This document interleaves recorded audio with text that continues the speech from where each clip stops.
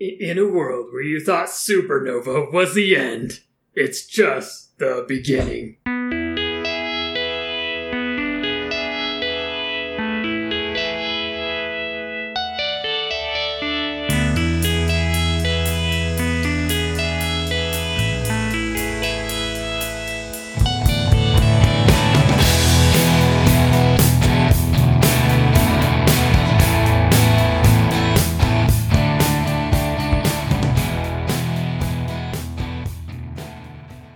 Yeah, I got 3 coffees today, so I'm ready to go. Welcome, everybody, to another episode of the ThunderCast podcast. This is going to be a very interesting episode because it's not structured. We don't have a notepad. We don't have anything in front of us. We're just going to wing it because we're so excited, so pumped for the release of Thunderbird 115 Supernova version. Before we go any further, let's introduce all our awesome hosts and guests and people that are going to talk throughout this episode.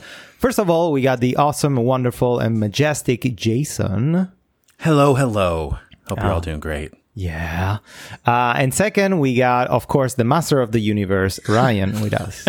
I did come from my place in the sky to hang out with you guys today, so yeah. Glad to be Thank you here. for gracing us with your lovely presence and radiating through these recording gears that we're using today. Yeah. So as I said at the beginning of this episode, we don't have a structure because we've been extremely busy in preparing everything for the release of the new Thunderbird Extended Support Release, ESR, version 115, codename Supernova.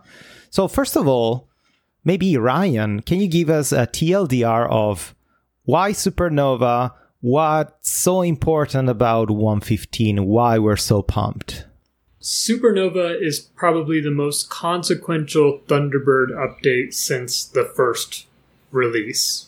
It really is, as you heard in the last episode, just a rewrite of a lot of core pieces of Thunderbird that allow us to build upon, innovate upon, do more interesting things with. And there have been so many requests that I've received. I've been at Thunderbird now for a little over 5 years working on Thunderbird. And that's probably the longest I've actually been in a job. And the thing, I've heard so many great ideas for so many new features that of course we would love to do. But we have been hitting up against many just barriers with how we've done things, with our code base, how things have been built. And so, thank God, we have Alex here. And Jeff, I should call out Jeff, another member of the team. We're just going to rip a lot of the stuff out, rebuild it, and make it so that we can do this awesome stuff. And so we did. And I think that allows us now to do even cooler stuff in subsequent releases. And I see it as kind of a reset for the Thunderbird project. But we're not just going to be the best open source email client. Supernova is the beginning of us being the best email client, period. I've always appreciated, way before I was with Thunderbird, I've always appreciated projects that don't use open source as a crutch or as like an excuse.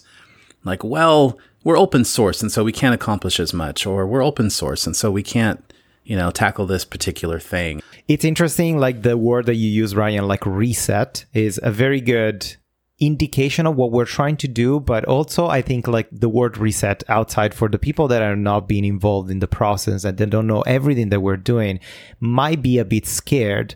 So tangentially to that, I would like to ask a question to Jason, because Jason is our community manager, social media manager, Jason is our social media manager, marketing manager, is just the front facing of Thunderbird in the community. Every time there's a complaint or there's a praise or anyone has anything to say about Thunderbird, goes through you and you get exposed to a lot of these things. So what is the general feeling of us coming out and say, Thunderbird, we need to rebuild it and we need to make it better and we need to rethink of the feature that we currently have, maintaining what we have but doing more things? And adjacent to that, what are the most requested things that have come out since you started interacting with the community? Like, are users very annoyed that Thunderbird for many years hasn't changed, or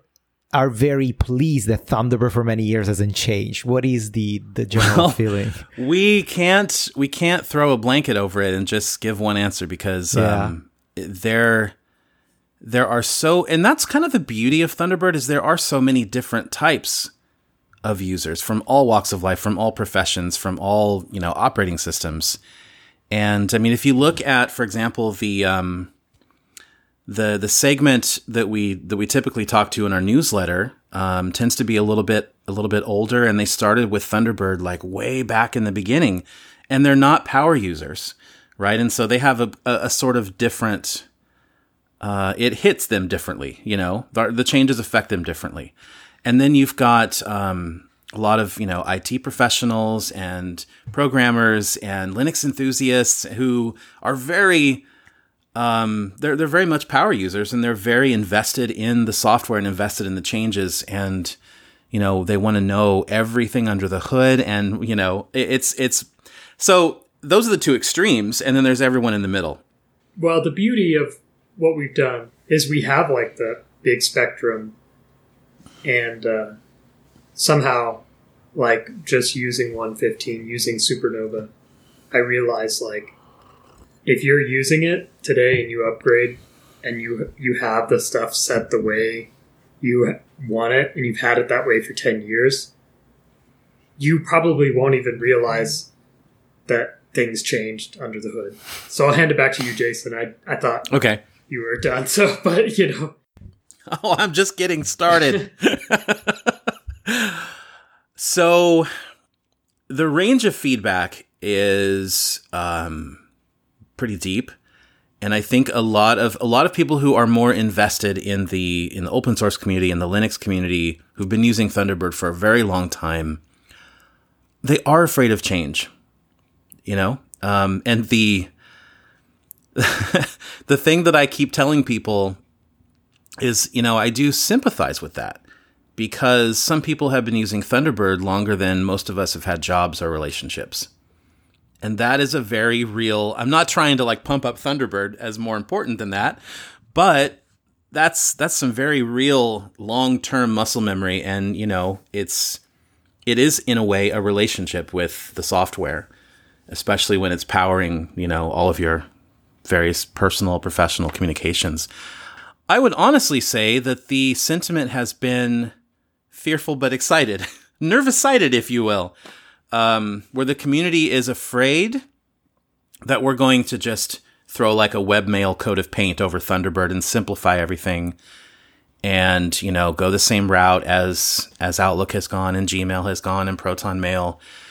And so what I have been emphasizing is, kind of some messaging that you started with, Alex, was Thunderbird is going to act as a modernization, or I'm sorry, Supernova is a modernization of Thunderbird, and it's going to have some elements that might appeal more to the webmail users, but it's also going to have, the same amount of customization, if not even more, down the road for power users and people who have been using that same wide, horizontal layout, the table view. You can absolutely just keep that the same. We obviously don't want to leave people in the cold. That is the sentiment. It's people are excited about the change. I mean, I think that everyone acknowledges that Thunderbird needs to look a little bit more modern. But they're a little bit afraid that it's going to look too modern and remove all of the customization and flexibility that they have become used to. You don't have to have like a comprehensive list or anything, but if you can recall like one of the most recurring or a bunch of the most recurring requests, the users are really saying like, "Oh, I've been using Thunderbird for 20 years. I really wish you guys did this," or "I really wish Thunderbird came with this." Exchange support is in there. Yeah. That's high on the list. That's high on the list of, the frequency of requests. And another one that comes up all the time is not just Flatpak support, which we do have, but to catch people up, Flatpak's a distribution method on Linux. And it's sort of a universal way of packaging up software and distributing it to, the dozens or hundreds of Linux distributions that are out there. And Thunderbird has been available on Flatpak, but now we have ownership of the Flatpak system.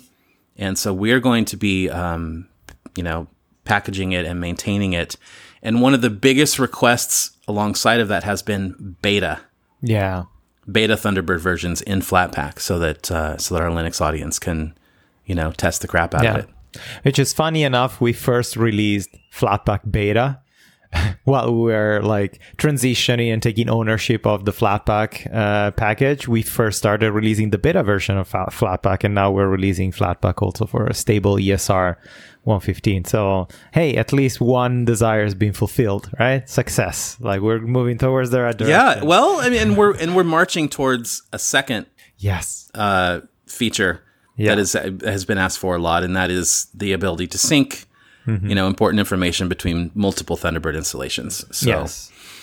All right. So there's a lot to talk about regarding Thunderbird 115 Supernova. So why don't we jump right into it? So there's a lot to unpack here. There are a lot of backend changes, front-end changes, layout, design, improvements, new features, polishing of old features. There's just so much going on. If you're very, very interested about everything, you can check the release notes. They're so long. I think those are the longest release notes we ever created. But us internally, we packed the major and most noticeable for us changes that are coming into Thunderbird 115. We're going to go through those. We're going to try to give a little bit of a background why we changed it that way, explain the advantages of doing these type of changes, and maybe give you a glimpse of the future of what these changes will bring us and what will allow us to do even more in next releases. And what I'd like to also call out before we even jump into that, there are some things like sync that folks won't get yet. We are releasing everything that we thought was in a good, stable place to release. And Thunderbird Sync, due to the nature of what is being synced, we have to be absolutely sure that it is secure and reliable and stable. So that's not, we're not going to take any chances with releasing something like that when it's not 110% ready to go. Yeah. Across the year, there are so many things that we start working and are probably 70% there, 80% there. And we're so close to the ESR release and we have to make a hard decision and say, no, this is not, it's not ready. It's kind of finished, but not at the state that we feel comfortable to expose it to all our users. So we will postpone it. The annoying part for us, but also for the user, is that this yearly release schedule doesn't help us, because if we miss that very tiny window, then users or us, we need to wait another year, another 12 months before we can expose those new features, even if maybe that feature that we weren't able to ship in July is ready in September. But it's not good to uplift it to ESR because the code base changed too much. There's a little bit of divergence. We need to have at least a couple of cycles in beta for testing. So we have the objective in the future to switch to monthly releases and follow the Firefox monthly releases, because it allows those users that want to be on a stable channel but not on a beta channel to get exposed faster to new features. Was Thunderbird ever on the same release cadence as Firefox? When Firefox was a yearly release. Okay. Yeah. Right on. Yeah. And so at some point they changed to monthly and Thunderbird was like, nope. Yeah. So maybe I'll say something real quick about Supernova. The name Supernova. First off, I think it's badass. Sounds cool. And it's this big cosmic event, an explosion. New things forming in the universe. I think Alex said this before on an earlier episode. As a result of that.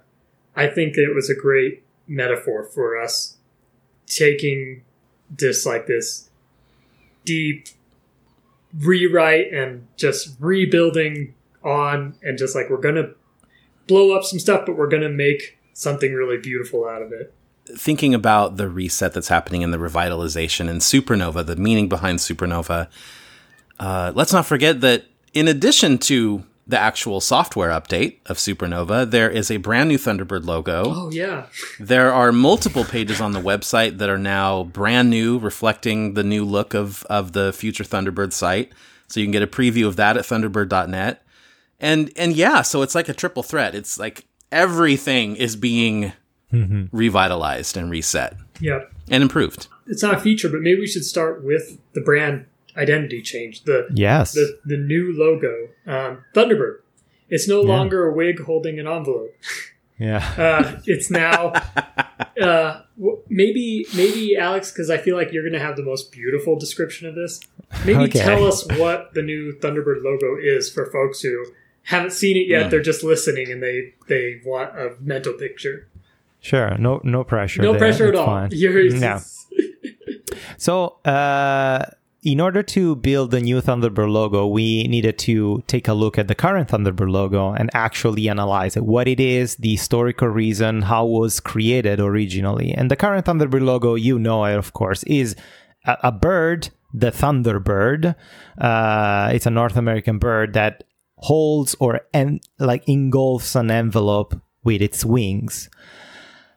The first question was, okay, we want to maintain that visual representation, we want to maintain that style, the primary colors, but is the envelope, is this still the correct design paradigm or visual paradigm for modern generation? There's this joke that is going around that some young people, we're going to sound so old right now, but some young people, they say, oh, cool, you just 3D printed a save button when someone brings a floppy disk into a classroom or things like that. Because the younger generation, all these visual paradigms, the floppy disk as a save icon, the envelopes sending an email, they don't get visually exposed to this thing. Even the simple gesture of, if I tell you, just show me how you make a phone call, probably if you're 30 or older, you just hold your thumb to your ear and then your pinky to your mouth and you simulate an actual rotary phone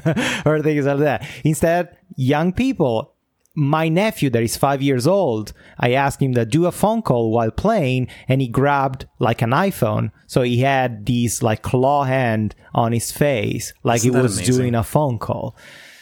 And this is like a very like broad and generic simplification of what we're trying to do, but that's like the basic question of how do we want to maintain the identity of Thunderbird and rethink the visual paradigm that it currently carries. So the first thing was we need a base to start. We need something to give us a direction. And direction was, we are part of the Mozilla. We are part of the Mozilla family, MZLA. It's part of the Mozilla Foundation. Thunderbird is literally built on top of Firefox. We are part of Firefox. Everything, all the improvements that are happening in Firefox, we inherit those improvements. So stepping away wasn't the right choice. It wasn't the right direction. So we literally started from the Firefox brand, the Firefox logo. It's beautiful. It's the beautiful red panda. A lot of people think it's a fox. It's not. It's a red panda that has a flaming tail and engulfs what originally was the globe. And it still is that type of paradigm, so a little bit more simplified. And we wanted to emulate this. Instead of the bird carrying or like engulfing and being on top of the envelope, we wanted the bird carrying the communication and carrying the messaging. So we started playing with that. And of course, it's very hard to describe a logo without showing it. But the direction that we found that worked very well was a bird that carries and envelopes and brings the communication to the user. And the communication, the visual paradigms that we found is that through the shapes of the wings and the flowing of the wings, we were able to create sort of speech bubble inside the bird. And the speech bubble is also a visual representation of a flapping of an envelope. So we maintained the old visual representation of what Thunderbird is, modernized it, created some potential Easter eggs, because users at first glance, they don't identify immediately the speech bubble inside, but after a few looks, it's like, oh, is that a speech bubble? That's so cool. That's the reaction that we wanted. And if you put the new logo side by side with the Firefox logo, you can see it. These are completely different, but belong to the same family. And that's what we wanted to achieve. Seriously, side by side, Firefox and the new Thunderbird logo look incredible. They just look incredible just together. Kick-ass, yes. Yeah. That's a representation of, like, visually showing we're a part of the Mozilla family and we share the same values. I think actually the work that Jason's been doing around the new website and some of how do we describe what makes us different is important here, because, you know, on the website we call out what that means being part of the Mozilla family. And what that means is that we don't have an agenda that's hidden, where you're not the product. You're using our software, and that software is not taking advantage of you. We're not collecting personal data. We're not selling ads in your inbox. We're not taking your private conversations and training some AI off of it. We are putting your privacy and security first, and that's a Mozilla value.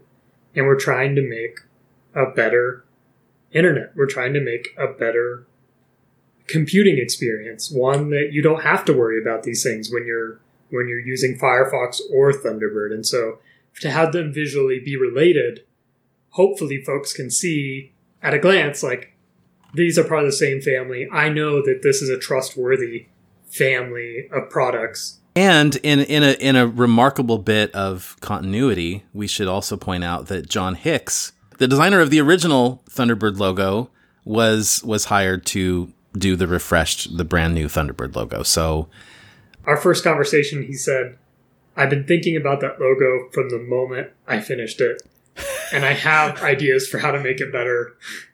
And, you know, he had been thinking about it for the last, 15, 20 years, God knows when. Yeah. And he's just like, yes, I have some ideas. I'll share It's them. a very normal thing, too. Just, I finished this thing 20 years ago. I can't stop thinking about it. Yeah. We fulfilled that, I this feel dream. like that is the curse of every creative person. And I think that both of you can identify with this. You finish something and you're like, that's just not quite what I was going for. Oh, I can make that so much better. Yeah. But it turned out great. And I mean, it looks amazing to see it on the website today. Like you guys said earlier, thunderbird.net. Like, obviously you're not using Thunderbird, you're listening to this podcast. I'm kind of confused, but go check out the website. I mean, the ability is there to listen to this podcast in Thunderbird. Yeah. Just saying. Yep. All right, well, let's get to these features. Right, let's jump into this, because this is going to be a juicy episode with a lot of things. We're going to follow everything that you're going to find in the What's New page, which will open automatically after you upgrade to Thunderbird 1.15. But if you're wondering, you can go into thunderbird.net/115/what's new. There's going to be definitely a link in the description of this episode for everybody to consume. The first thing that you will find is a lovely slider to give you the overview of what visually at first glance changed. And Ryan, do you want to give us a quick overview of the majority of the things that are here? Sure thing. So the beauty of what we've done is when you open up Thunderbird 1.15, when you open up Supernova, you've got compared to 102, and we'll go through these each individually, but the overview is, you'll notice that the title bar has grown. The top bar, which we call the unified toolbar, it's grown. It now includes a search field. It's got the app menu up there, which is the little hamburger menu that you know from Thunderbird. And it's completely customizable areas. So if you want to add additional components to it, if you want your add-ons to show up there, their icons, you can customize that space completely. But that's going to be a big visual change that people know immediately. Now, folks should know from 102, they should be familiar with the Spaces toolbar, which is on the left. It allows you to switch between different activities within Thunderbird. So that's mail, address book, calendar, tasks, and chat. That's still there. It's got some more customizability. It's improved, but it's basically the same paradigm, and folks will be familiar with that. What I think is like some of the biggest stuff is we've totally redesigned, and like I said, Alex and us are going to talk about, especially Alex though, because he played a big role in all of this. There are some big changes just in all of the mail, what we call the mail tab, the mail activity. And one of those is the folder pane is like totally different. It doesn't look totally different, mind you. It operates the same way that you would expect the folder pane to operate. And I don't think anybody will be like, I can't figure this out. It behaves very, very similarly. But now it's just much more streamlined. There's like better contextual clues that take up less screen real estate. Like the download button, it's not just like a get mail now. It's a cloud with an arrow that means that's to signify download your messages. New messages composing, we've got a big shiny button for that. That's probably, if you actually want to do something up there, that's probably what you want to do. And then we've got a little menu bar that will allow you to adjust how the folder pane behaves.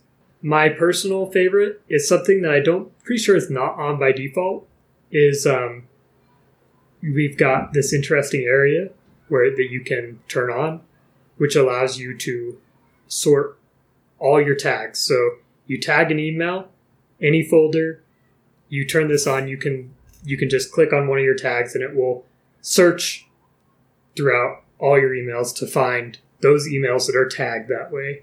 And that's a new feature in 115. The other top level stuff, there's a new message list. When you download Thunderbird, you might not realize this is a new message list. It's more capable. It's so much more configurable, extensible. And if you click on the little, how would you describe this icon, Alex? Display options or like message list options. Yeah, it should, context menu. It's next to the quick filter button. So if you click on this little new icon we have, which is supposed to simulate the message list items, right? Is that correct? Yes, that's correct. And yes.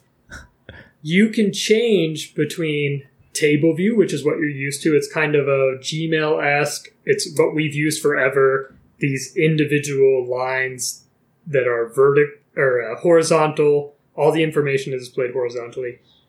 If you go from table view to card view, suddenly you've got these multi-line vertical. There's now the information can be displayed vertically, so you'll have like who the email is from on the top line, when it came in, and then on the second line, the subject and some interaction points.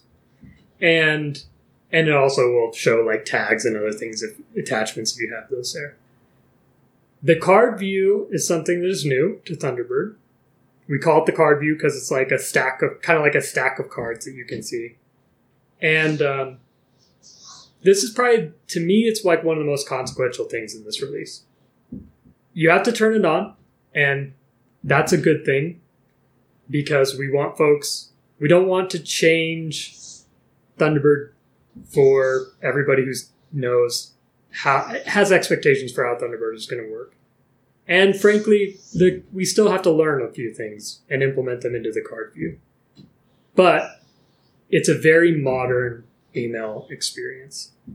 It really, I think, allows you to, at a glance, understand an email better before you open it, before you look at it, before you see what's in it. And I think it's also just a very beautiful experience. So we'll talk more about the card view, but that's the overview of that. The message pane, we now support contact avatars. Someone sends you a message. If you have their avatar, it will show up there. The contact area has more room to breathe. So you can just see, who is this from? That has its own space at a glance. It's not cluttered together. The subject line now has also a little more room to breathe. And then the stuff you expect, tags, the controls, they're there, but they're much more cognizant of the space they use. Have either of you, because I know that we're all using either beta or daily, but have either of you in the last few weeks gone back to vanilla 102? Always. Yeah. As a cursed engineer here, I need to constantly check how 102 behaves against 115 or beta or daily. So I use them in parallel pretty much every day. Was it jarring? It's daunting. Daunting. Interesting. Opening 102 is like, oh my God, is janky. Even like the simplest thing that we rebuilt the message list, it's pure HTML now, is not Zool 3 emulation through C++, which was a nightmare to update. But now the simplest thing that we support smooth scrolling for the message list is, oh my God, it's just like perfect. Of course, like we are gonna use a lot of superlative here. We're gonna embellish everything because we worked so much and so hard on this. But yes, that's a very good point, Jason. Like after you upgrade to 115, use it for a couple of months or even just like few weeks, get used to it, and then open back 102 and just tell us your reaction. Not that we're trying to speak badly about our own product here, but it really emphasizes the dramatic leap forward that 115 is. It really does. Mm-hmm. Exactly. All right, let's get into it because we still have like so much to talk about. So the first little thing that is not little because it took us like 9 months, it was a labor of love to produce, was the new dynamic unified toolbar. Little bit of background here. So Thunderbird has not always, since version 3, Thunderbird had toolbars because Firefox created a toolbar and started having tabs. The paradigm of Firefox is very simple. You have your website and then you have your browser toolbar. And that browser toolbar is somewhat static. It doesn't change based on the website. You can customize it and change the buttons or do whatever you want, but it's one browser, one tab. The same paradigm doesn't work for Thunderbird because Thunderbird has many different spaces, the way we call it. Could be tabs, it could be sections, could be major areas, could be different pages, but the buttons or the toolbar that you have in your mail space, it's completely different from what you have in the calendar space or in the settings or in the task space because you need different actions, you need a different contextual applied actions and all these extra things. So we try to use the Firefox implementation of having one toolbar.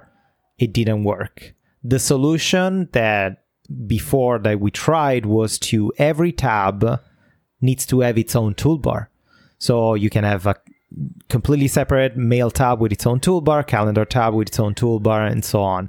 The problem is that created so much code duplication and so much just visual inconsistency because we have, by default, you already have 7 tabs, which is mail, address book, calendar, task, chat, settings, account settings.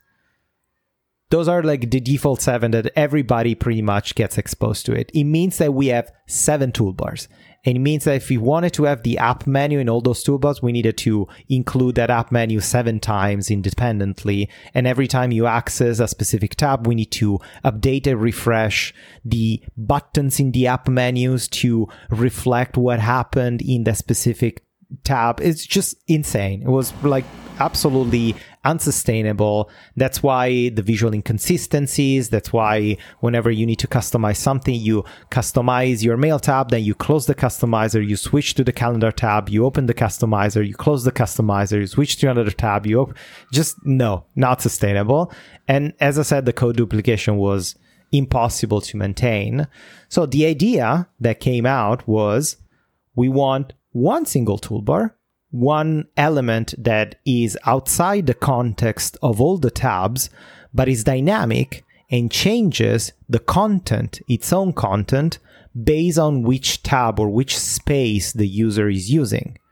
And when you enter the customization mode of the unified toolbar, you can customize or the single toolbar and apply it to everything, to all the spaces, or switch dynamically to each space and customize it differently. Put buttons in a different position, create spacer having or not having the search bar.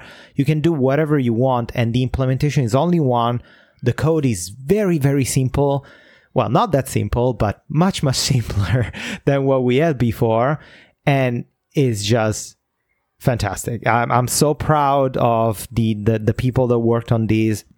The front end team, Martin is one, like basically he defined 99% of what needs to happen, defined the architecture, drove the project to completion, and it's fantastic. It simplifies a lot of our code and makes things much, much better. A lot of our users really love to make the best use of their screen real estate, and this definitely does. You know, I was looking at 102 and how you can really have, like, I don't know, for the stuff you guys did in the unified toolbar, in the past we've had, like, at least 2 different toolbars worth of stuff happening to accomplish the same thing. Now it's one toolbar. And and I think folks, especially those who care a lot about, like I said, screen real estate, having it just fine-tuned to give them the most space for their content, I think you can do a lot here. I'm curious, Alex, all of the that redundant duplicate code that you mentioned for the various toolbars, did that have any kind of performance impact? So it had maintainability impact. We found ourselves many, many times fixing something on the toolbar of the mail tab and then realizing, oh, it's actually also broken only in the task toolbar, the same exact functionality, but not in the calendar toolbar, or things like that. These inconsistencies. So in terms of performance, I would say it's mostly like our team performance. To fix something, instead of going in one place and fixing it, we had to go in 20 different places and just spend so much time. But this is great. So that one change, not that it was an insignificant change, but that one change yields really more productivity from the team, right? Yeah. Less time fixing stuff, more time building stuff. Exactly. And that's the underlying objective and an underlying goal that drove these rebuilding of a lot of sections. We need to make this thing modern, not just from a pure visual point of view, but from a code and architecture point of view. We cannot just keep running Thunderbird on code that was written 20 years ago. The modern paradigms and the modern architectural capabilities of just the languages that we're using improved so much, improved drastically just in the past 5 years. So we need to rebuild things to make things easier to build, easier to scale, and easier to maintain, and much, much more welcoming also for community members. That's all part of this initiative. One of the main complaints that potentially a lot of users will have is that the menu bar now, you can only show it underneath the unified toolbar. That was the fastest and easier way to have a fully functional menu bar while we rebuild the unified toolbar from scratch, or rebuild a new toolbar. In the future, we're going to have options and ability to put it inside the unified toolbar or above the unified toolbar. Or if you don't care about the toolbar, you want to only have the menu bar, just hide everything and just keep the menu bar. All these extra customization options, they're going to come. We just didn't have time. We could have done it like super hacky and super quickly just to satisfy some users, but we really want to entice the user and try to gently force them to use the new paradigms. and then of course improve upon those and offer much more customization, much more flexibility. But if you feel like, oh, this is not finished, it's not super polished, you're missing some options, it's because those things will come, and we just need a little bit more time. Moving on, we got something that is hopefully people will notice, but hopefully people will not notice. That's a dualism that we really try to use. Is we did all new icons. We replaced all the icons. We redid our iconography from scratch. We built something like 350 icons, and we're still going through those. The objective was to make icons that are easy to understand, easy to read, even for people that are not well versed in like design visual paradigms, but they just improve the visual experience without being in your face.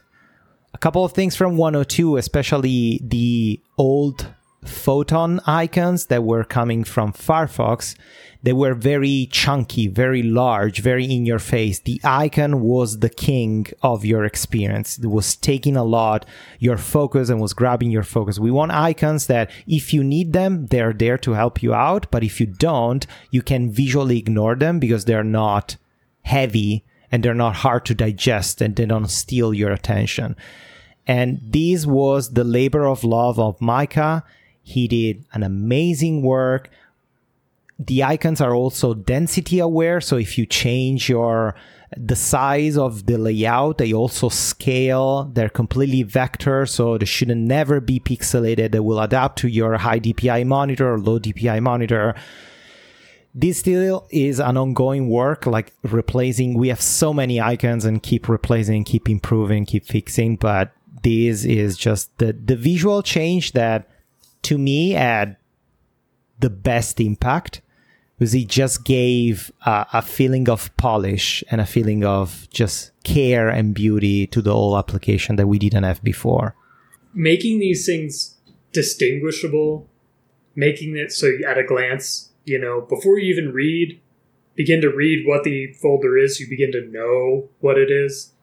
That's what we're talking about here. It's actually, like, as trivial as it sounds, it is a time-saving and exercise. That does allows you to just glance around the application and click things before your mind has had time to actually read the associated labels that are next to these icons. And I would argue that good icons eventually make the need for those labels much less.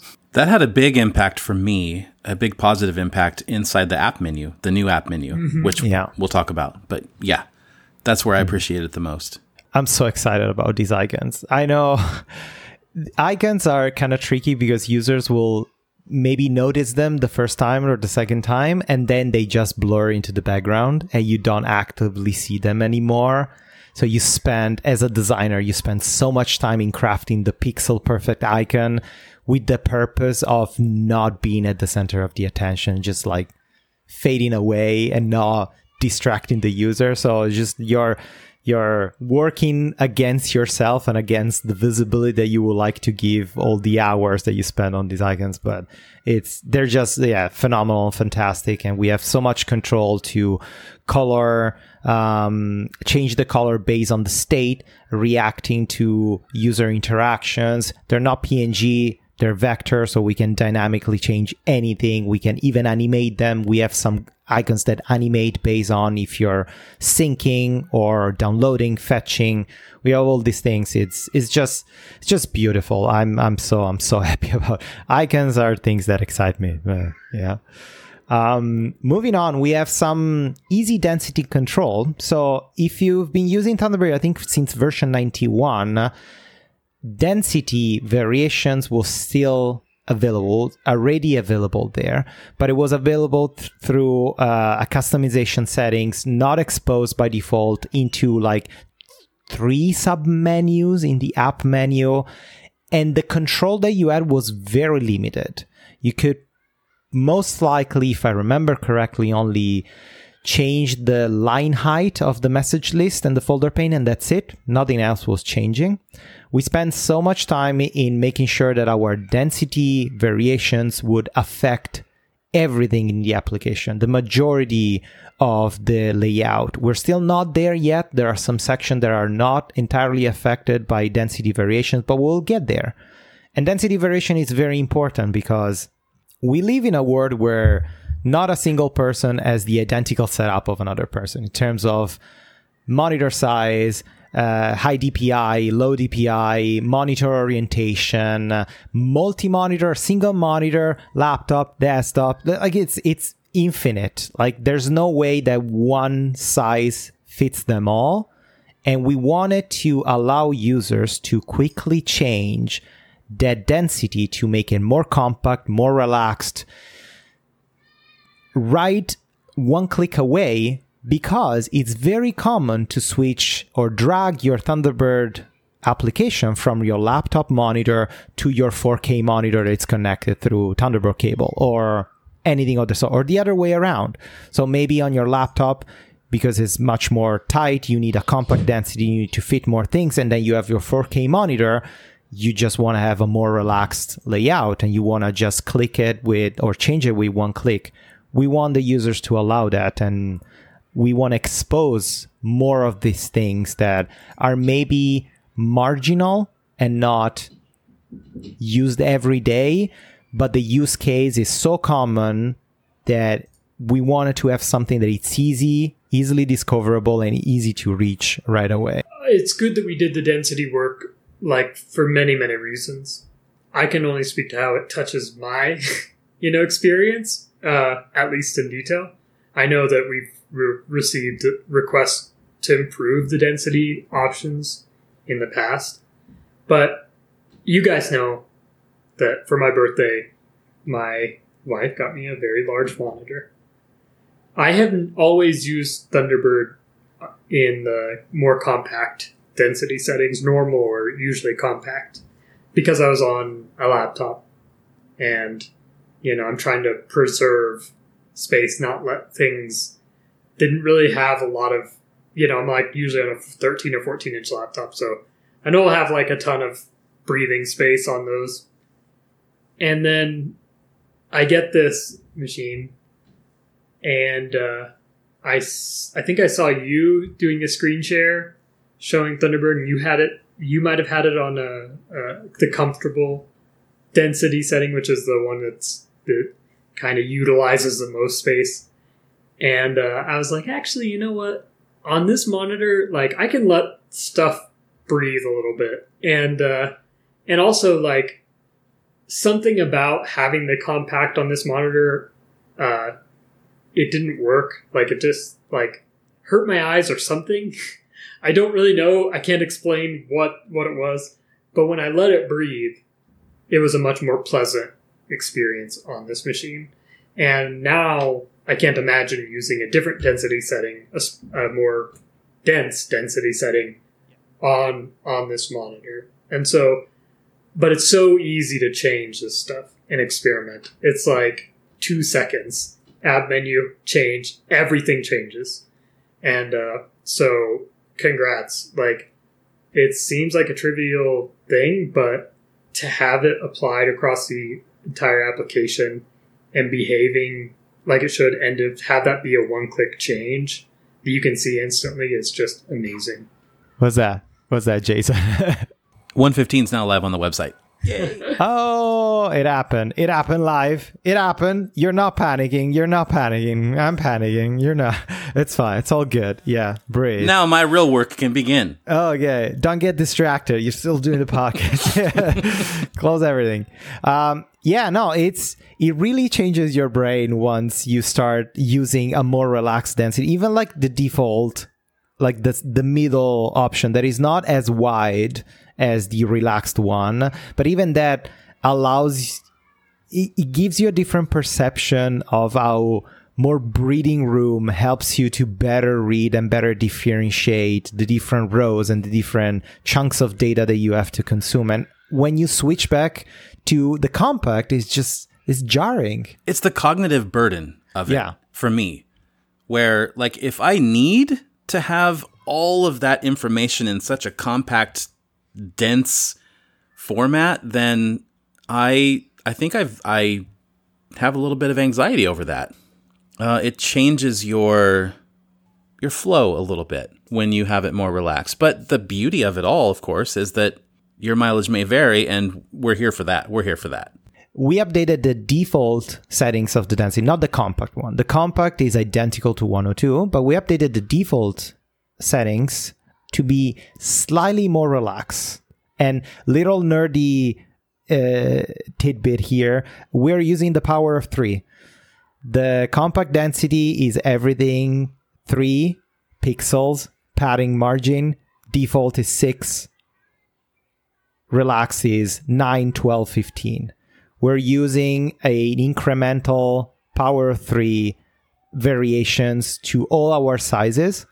So in order to have a rule set and keep everything consistent, the power 3 is pretty much is very widely used in design community because it gives you the flexibility to be very, very small and very, very large, and all the steps in between, and having like an incremental and easily to control sizing.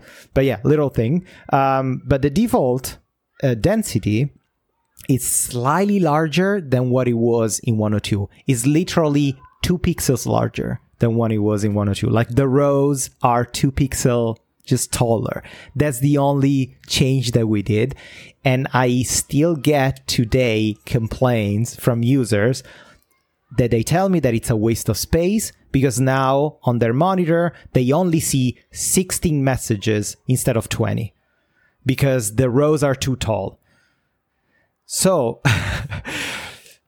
the human eye can physically focus on a 2 millimeters area, which means that even if you have 20 rows all squished together and you can see 30,000 rows in your monitor, you will only be able to read only one row at a time. It doesn't matter how many you see in your monitor. It doesn't matter how much data, how much information you have in front of your eyes. You only can focus on what you read in that specific, very, very tiny focus area. So the perception that I'm not seeing everything that I want to see and I'm losing information is a wrong perception. It's not helping you. It's just giving you more anxiety because you're seeing too much that you cannot actually visually process. I talk a lot about contextual actions. When you're somewhere interacting with something in the application, what makes sense? What do we need to put there for you that you're going to actually like interact with? In the past Thunderbird, we've had a problem where we would just say, we have no idea what the user is going to do. We're going to give them everything. All actions can be done anywhere from within the application. And it turns out that when you actually look at the telemetry of this stuff, people don't do. Like, there are literally there are things that we display or did display that literally no one of 20 million users interacted with. And that's because it didn't make sense contextually. Beyond just the density settings, there are additional things you can do if you really want to go into a world of make it as compact as possible. But I would encourage folks first to try out each of these density settings, live with them for a couple days, and see, am I less productive? Am I more productive? I would argue that, this larger density setting on this monitor makes me more productive. Yeah, I heard that Jason was excited about the app menu, so I don't know if you want to give us your insights on this lovely update. Well, I mean, it was one of the first. It might have landed in 1.14, actually beta 1.14, or if I'm not mistaken, 1.13 and 1.14. And I immediately noticed that I was able to just snap right to what I was looking for so much faster.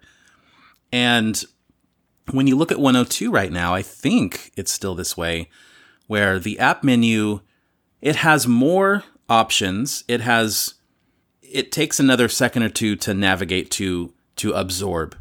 And then in addition to that, you've got multiple like nested subfolder menus that it's not as intuitive. And in addition to that, there's certain items on the app menu in 102 that have just text, and some have text and icons. And here it just looks so clean and uniform, and having the density and font size right there just to change on the fly is a huge improvement for me, because I'm one of those people, right? I have a 15-inch 1440p laptop, and then sometimes I go over to like a huge 1440p monitor. And so, that's nice. But the app menu, it's another one of these things that on the surface might seem like not a big deal, but the more you use it, the more you appreciate it. Yeah. And I know I'm drinking the Kool-Aid here, but of course, yeah. In all my apps, I'm an app menu user. I get so many people like, use the menu bar. But to me, cognitively, what developers and designers, the people producing apps, put in the menu bar always seems much more structured, much more relevant than just like throwing everything, including the kitchen sink, into the menu bar, where I have to I feel like it's a task. I'm like reading through, and there are menus and sub-menus, which we have that to an extent, but like I feel like what we've chosen to put in the app menu is probably what you need if you feel like you need to go into a menu. The app menu is amazing. Yeah, funny story. This work of the app menu is one of the first thing that we did right after 102. So we started this work in September. And the work, like the initiative of this came out by, I don't remember who, I think it was Micah or even myself, I don't remember. But we were using the app menu during one of like the front-end exploration. And in 102, you open the app menu and there's this big like edit, like copy, paste, and cut actions. And someone asked a question like, why are these there? Like, who in his right mind selects something in an email, then goes back to the app menu, clicks like copy or cut, when you have the contextual right click, the contextual keyboard accessible copy, the keyboard accessible menu bar, the keyboard like you have like so many entry points. Okay, retort. Those people exist. It's the same people. I love you, Mom. I hope you never listen to this podcast. It's the same people who will type Gmail into a browser search bar to go to gmail.com. Mm-hmm. Okay. They learned it that way at some point, True. and then it just stuck, and that's just the way they do things now. But I will say that this is one thing I had. So we talked about it, Alex, and I don't remember if you were in the same meeting with me when I followed up on it, but I asked either where I'm going to drop some colleagues' names right now that folks in the podcast won't know, but I talked to our amazing engineer, Jeff, and I talked to Andre, who is our infrastructure lead, and we looked at the telemetry. Yeah, exactly. And these are not used at all. Yeah. And so we were. That was it was like the nail in the coffin. And this is why telemetry is not a 4-letter word, folks. Yeah. Exactly. Certain telemetry is, but not the kind that anonymous telemetry is like we collect data, we don't even know who, when, how. We just know how many times these things has been clicked. And that was the second reaction. So we looked at the app menu, and the app menu 102 is literally the entirety of the menu bar plus some extra actions just shuffled around without much logic. And we asked ourselves, how many people are actually using this? Is this useful? And we looked at the heat map, and the click on the majority of those buttons were fewer than an empty area on the toolbar that had nothing. So users were clicking more on something that wasn't clickable rather than those buttons. It was just insane. Like on 20 million users, like 300 clicks per month, something like that. So which just is accidental. Yeah, I was going to say, which is probably like, what is this? Like, just use it. So it's like the data didn't reconcile. So we had the intuition of this is not usable, this is not discoverable, this is not helpful. Confirmation on telemetry. And then we had, how do we fix this? First, we need to make, since the app menu is out of context, is the app menu is always outside, is not a mail tab menu, is not a calendar menu, is the application menu, needs to have contextually global actions. Things if you want to trigger the settings or the message filter or do the about dialogue or go in troubleshoot mode, all these things that are not related specifically to a section or a space should be there. Things like change your density, change your font size, update the view of the whole application. All these things that users, they need to probably once in their lifetime, they need to, oh, I need that. How do I find it? It's right there. You don't need to just go spelunking into like 20,000 submenus. And the other main objective of the app menu is like no more than 2 levels of indentation in the app menu. Just one click, slide, that's it. And also we decided the rule that was very difficult to achieve, but the rule that every single menu should have an icon. And that's something that you appreciate a lot, Jason, right? It is something that I really appreciate, but not as much as the next feature. This is one of those that got me super excited. I'm going to introduce it. How about that? And then you guys can get into the weeds because I can't do that. A few months ago, I finally started tapping into my favorite folders. I really started utilizing those because, I've got 4 different email accounts in Thunderbird, and I have a whole bunch of RSS feeds in Thunderbird, and I just wanted to be able to reference a few of my most active and favorite ones. My complaint, I was disappointed to see that it was stuck down at the bottom of 4 different accounts and local folders and RSS feeds to where it was no longer glanceable at any density setting. And now you can sort your various folder modes. So there's sortable folder modes. So like if you want to display your tags in the folder pane, if you want to display your important folders, your favorite folders, move them up to the top, drag your tags down to the bottom. You can absolutely do that. And it is a godsend for me because now I'm way too excited about this feature. Yeah, just the fact that I can at a glance view all of my favorite folders at the top of the folder pane is such a game changer for me, and I love it. It's logical. Yes. It is logical. It's more, it just makes more sense. It's such a tiny thing. Like, how difficult can it be to just this folder mode, I want it on top of this other one instead of, I want to just change the order. How difficult could it be? It was insanely difficult to do with the old Zool 3, because the old Zool 3, as I said, is just generated from C++ code, and we only could sort those things in the order that the user enables them. So if you wanted to change the order, you needed to just play Jenga and just disable some, enable them in the order correctly that you wanted them, and then good luck. If you mess the order once, you need to restart from scratch. It was just insane.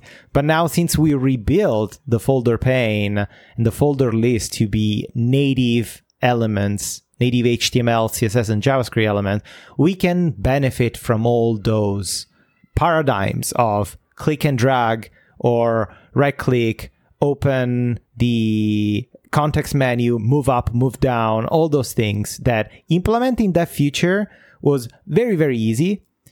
Reaching the point where implementing the feature was easy, it was so complicated. It took us so much time. So, also something I wanted to mention, which I just actually did for the first time while you were talking, Alex, was hiding local folders. So if you have no use for, if that's clutter to you, then just hide local folders. Yeah. Easy. I built that.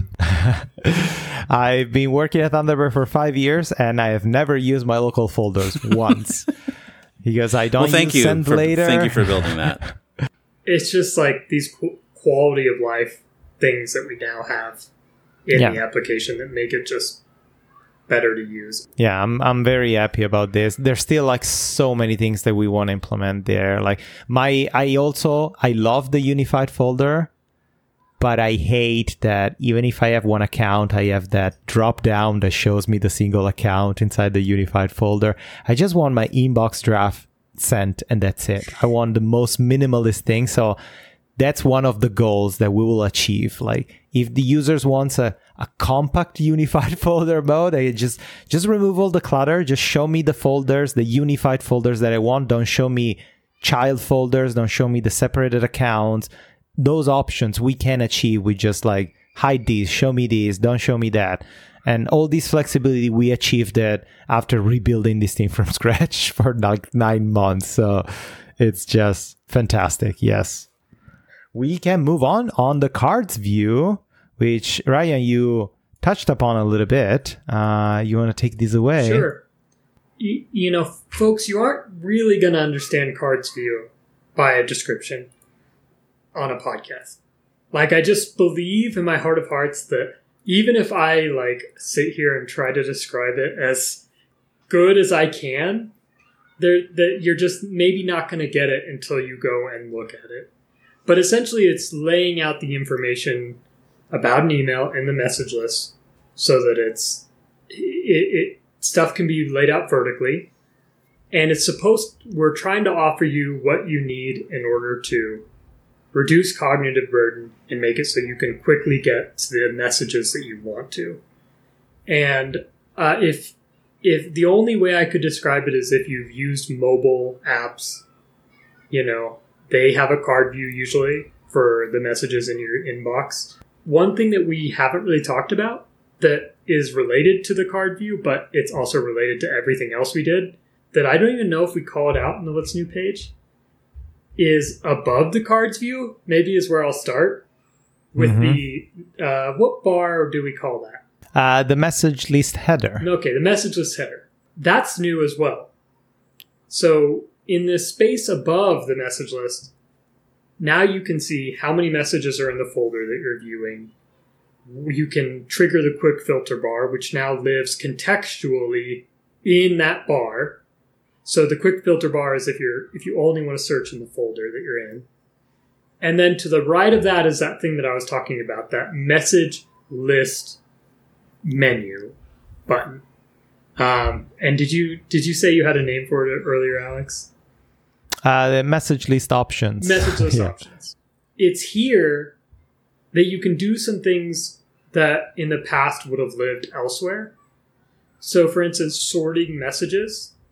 So now it's really easy. Instead of clicking the little carrots like you're used to with the table view in the last release, when you're here, you can sort by date, by whether a message is starred, by the correspondence subject read, etc., etc., etc., from that message list options menu. I just want to call this out because this is also where you trigger the card view. So this new card view, you're going to have to go there. You're going to trigger it. That's how you're going to see the cards. So if you want to play with this feature, you're going to want to go there. So the card view itself, given the world that we live in and expectations for applications in general, but especially email applications, I think this brings us to what modern expectations are for how an email application will display your messages. And I will call out that I think that the message list is amazing. The card view version of the message list is amazing. But there's even more good stuff coming here. And I think some of that will hit the Supernova release. So you won't have to wait a full year for that. We weren't able to finish everything that we want to have in this new cards view because it took a fair amount of time to make it as performant as it was in 102. But even with the vertically stacked data and making sure that is adapts to the density, adapts to the font size, all these extra things, but also the extra flexibility that we added because we want to be the champions of customization. So also in this case, if you want the cards view, but you don't want a vertical layout, you want a cards view in a horizontal layout because maybe you have your monitor that is like vertically oriented. So you want the cards and the message pane at the bottom. You can have that type of combination. Having the cards view doesn't mean you have a vertical layout or a table view is not forced you to a horizontal layout. You can combine those the way you want. And this is just the first step towards more views options more layout option. We want a dynamic row options like Gmail. Gmail uses a sort of like horizontal, but doesn't use a table view. Some users want that. Some users want that type of horizontal layout a la Gmail without having like the table columns that are restrictive in some cases. And also for extension developers, we want to give easy entry points. This is just a template. If you want, you can create your custom HTML template and inject it into the message list and just print the data and visualize the data the way you want. We did so much work in the back end and in the background to make this happen and to make this as flexible as possible. So I'm a bit upset that we weren't able to finish it for 1.15, but yes, it's going to be the default soon. For new profile, we're not going to update. If you have your set on the horizontal layout, we're not going to change your defaults, but for new users, new profile, this will be the default. We had some folks ask who had seen the mock-ups for what we hope to ship in 1.15, and they asked, what happened here? And, I responded to at least some of those comments and said, we're shipping what is stable and what's in a good place, given that we have to ship today. There's still more coming here. It will look like the mock-ups when we're done. Yeah, I mean that mock-up it seems fairly infamous by now, just because it got so many people excited. Yeah, and I would say that it is still our target. Yep, and we're gonna get there. I mean, I think a lot of that stuff will ship in this cycle, or at least it will be a lot closer to there in this cycle. And folks aren't used to that. They aren't used to getting changes to the interface during an ESR cycle because we haven't really done that, right? Mm-hmm. Alex, is that a fair telling of the story? And yeah, exactly. So we're going to at least get some stuff back to folks, but ultimately what I want folks to know is we are going to get there.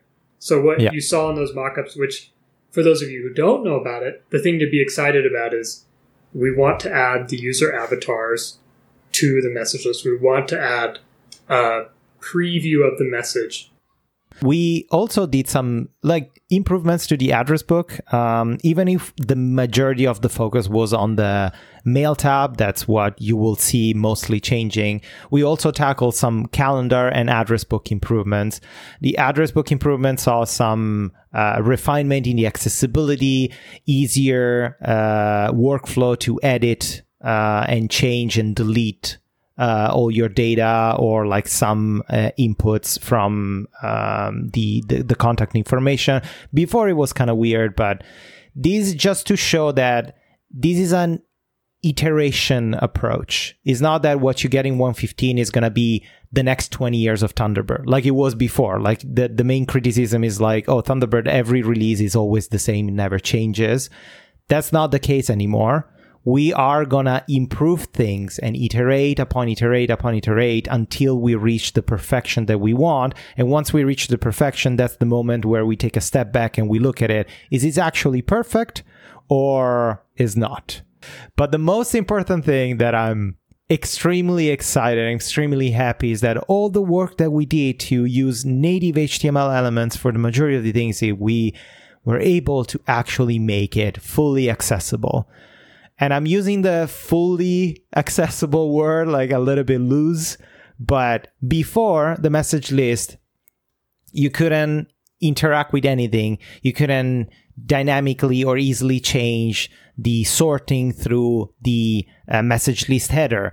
You couldn't easily navigate with arrow keys or tab. You didn't have a roving tab toolbar, accessible toolbar for screen readers and keyboard navigation users. All these things were outside of our capability because of the limitation of the Zool implementation of Zool elements. Now we rebuilt everything in HTML and we can leverage the native accessibility tree of those elements. So we collaborated a lot, and big shout out to all our visually impaired communities. A lot of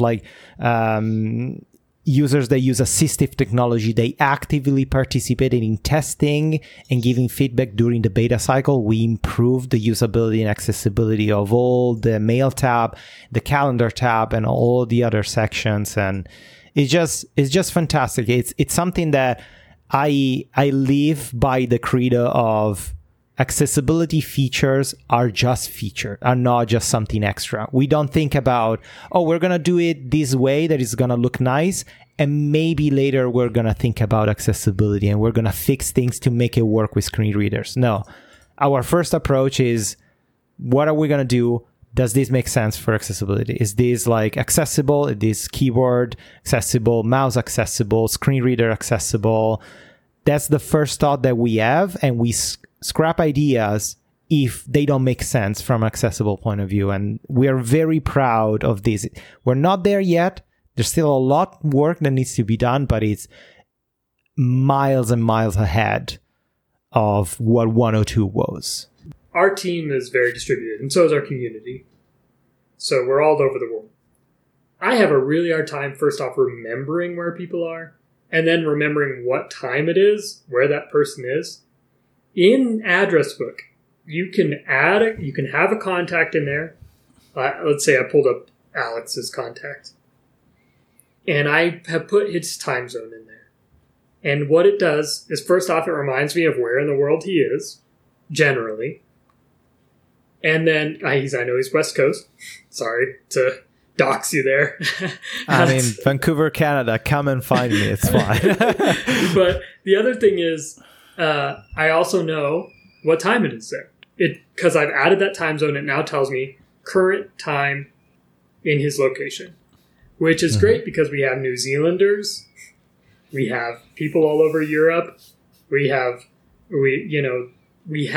work with folks who are in Japan and other places in Asia, Australia, and just across the community, there are people all over the place. So remembering what time it is, where they are, and what time it is can be difficult.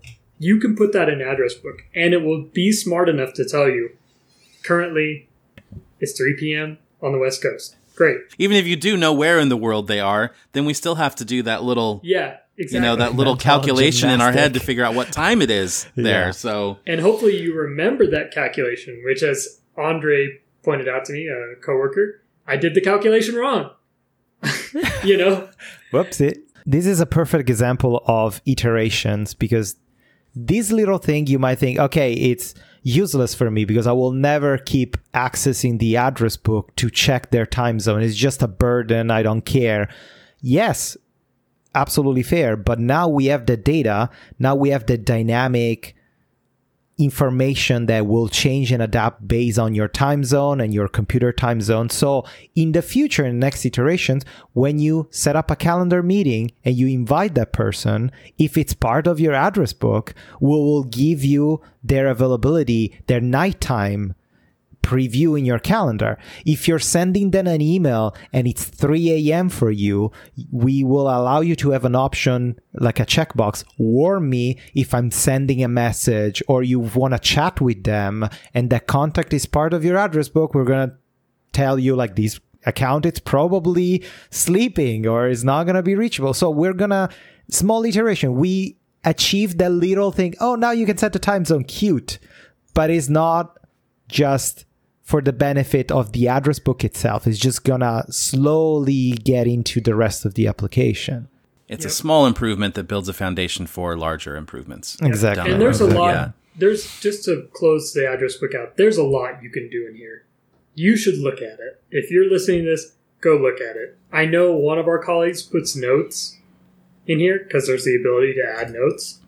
So he just puts what he knows about that person. He actually runs our testing, so he puts what kind of computers everyone has. Are they on Mac OS? That's awesome. Are they on Linux? Are they on Windows? What version of Windows are they on? So when he does the testing, he can look at the notes and be like, who do I need to talk to if I want to test on Windows 7? Oh yeah, this person uses Windows 7, so I'm going to message them because he has that in the notes. Address Book is probably like kind of like one of these sleeper features. Yeah, where people don't really know how much power is there. But I encourage anybody listening to this, it does take some curation.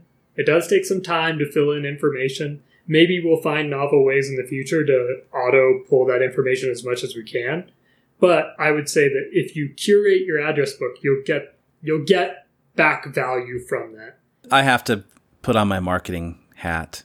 Go ahead. And my community hat for just a second. It's a beautiful hat. They're two hats, actually. You guys can't see them, but there's two hats. One's fancy. One's like a fedora, and one's sort of a baseball cap, like, turned to the side. No, I'm kidding. No. We've had a very long conversation about only some of the new features that are in this version of Thunderbird. And so much of this, if not all of this, is only possible because of the generous donations of our users. Yeah. This is what fuels us. This is what powers us. This is what enables us to take these, more substantial leaps forward with the software and with the features. So, thank you. Absolutely. Thank you. If you're not a donor, we have options. You can do a one-time donation if you want to just say, like, I love what you did in Supernova, here's a little bit of money. We had this in the past, but it wasn't as easy to manage. We now have recurring donations on any schedule. So you can say once a month, I want to give $5. Of course, that would be a very normal one. I believe we also have the ability now to say once a year, I want to give $50 or whatever. And then you have the ability to manage that and up it, down it, cancel it, whatever you need to do at any point. I talk about this quite a bit, Jason and Alex know, because it's so critical to what we do. It's only because of folks providing the support that we've been able to make all these great strides, because we were able to go out and hire a lot of contributors, a lot of new people, with skills that we didn't have in the community, and get them in and get them working on Thunderbird to make it a better product. So it all helps. It literally all helps. And none of that goes to any stakeholders or anything. That is going to Thunderbird in one shape or form. It all goes back into the product. But if you're already donating, thank you. If you're thinking about it, it's so helpful, and it's going to go straight back into Thunderbird. So yeah, absolutely.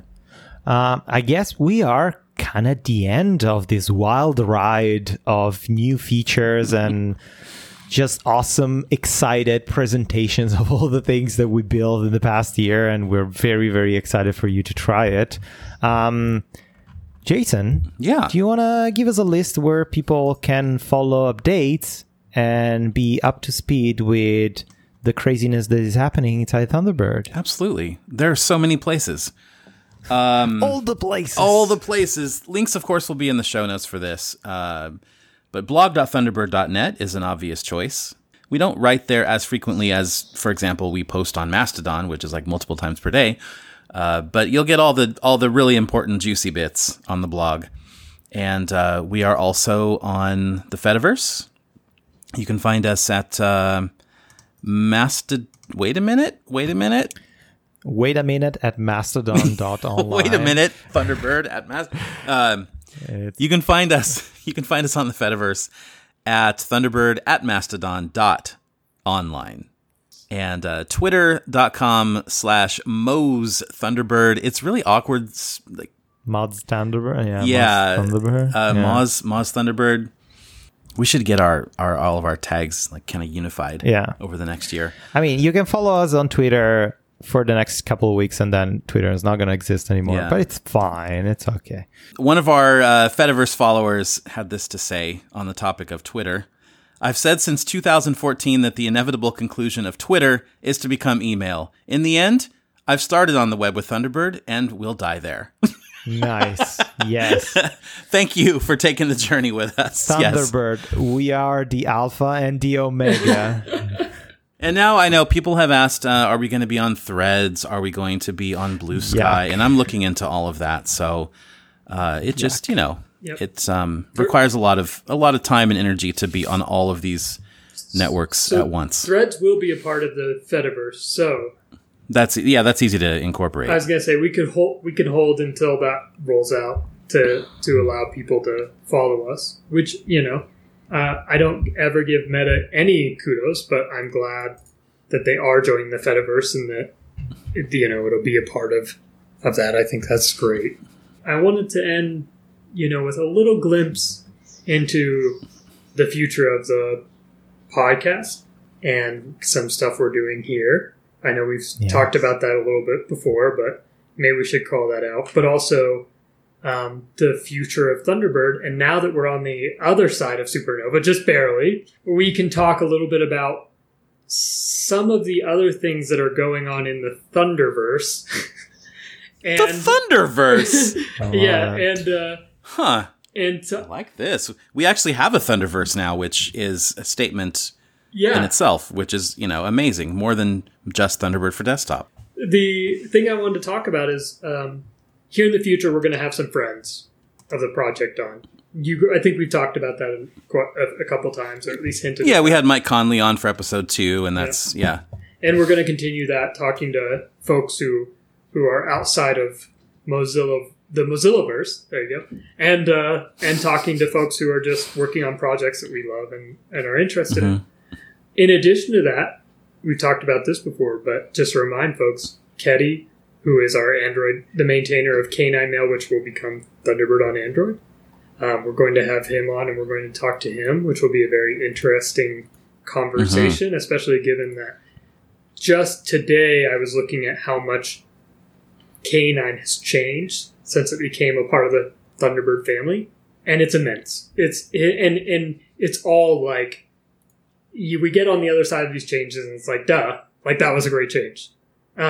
So I'm really excited to talk to him about that. We're going to bring in folks who are working on things that are within the Thunderbird universe that are exciting and interesting that folks might not even suspect. I will share a little bit of a teaser in that we do have some initiatives within the team to do things that require a server and, that make email better by leveraging not just what you can run on your machine, but what we can do for you. This is breaking news, but Firefox Send is being reborn within the Thunderbird family. We have a way to schedule meetings with folks, a la many products that are out there, and make that more automated for our users. And beyond that, people should know this if they follow us, but maybe not everyone knows this. But we're hiring an iOS developer this year to lay the groundwork for an iOS client.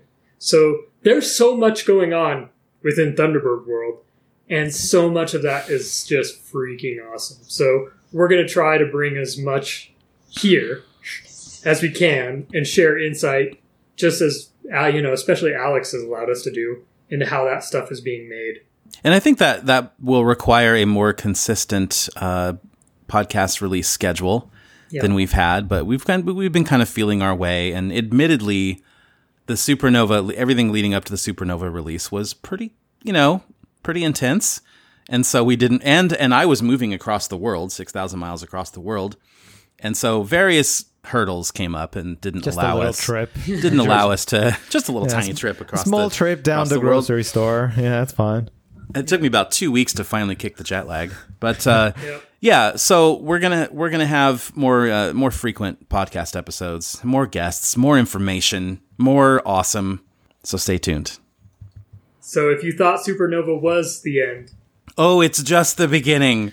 It returns see how everything circles back to the beginning. Like Supernova explodes everything, but the explosion creates new particles. It creates new elements and gives life to a new cluster of stars.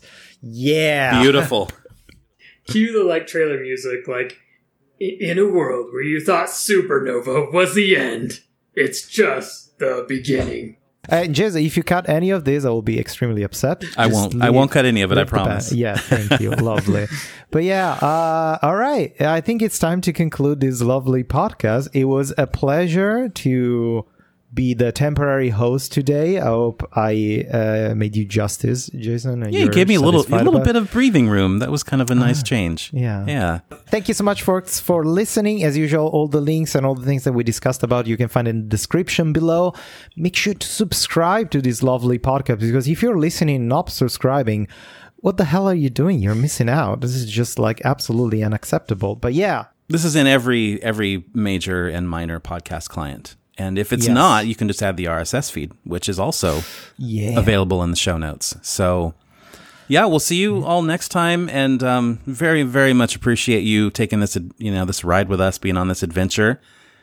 And I will say enjoy Supernova and keep the feedback coming. Goodbye, everybody. Bye-bye. See you next time.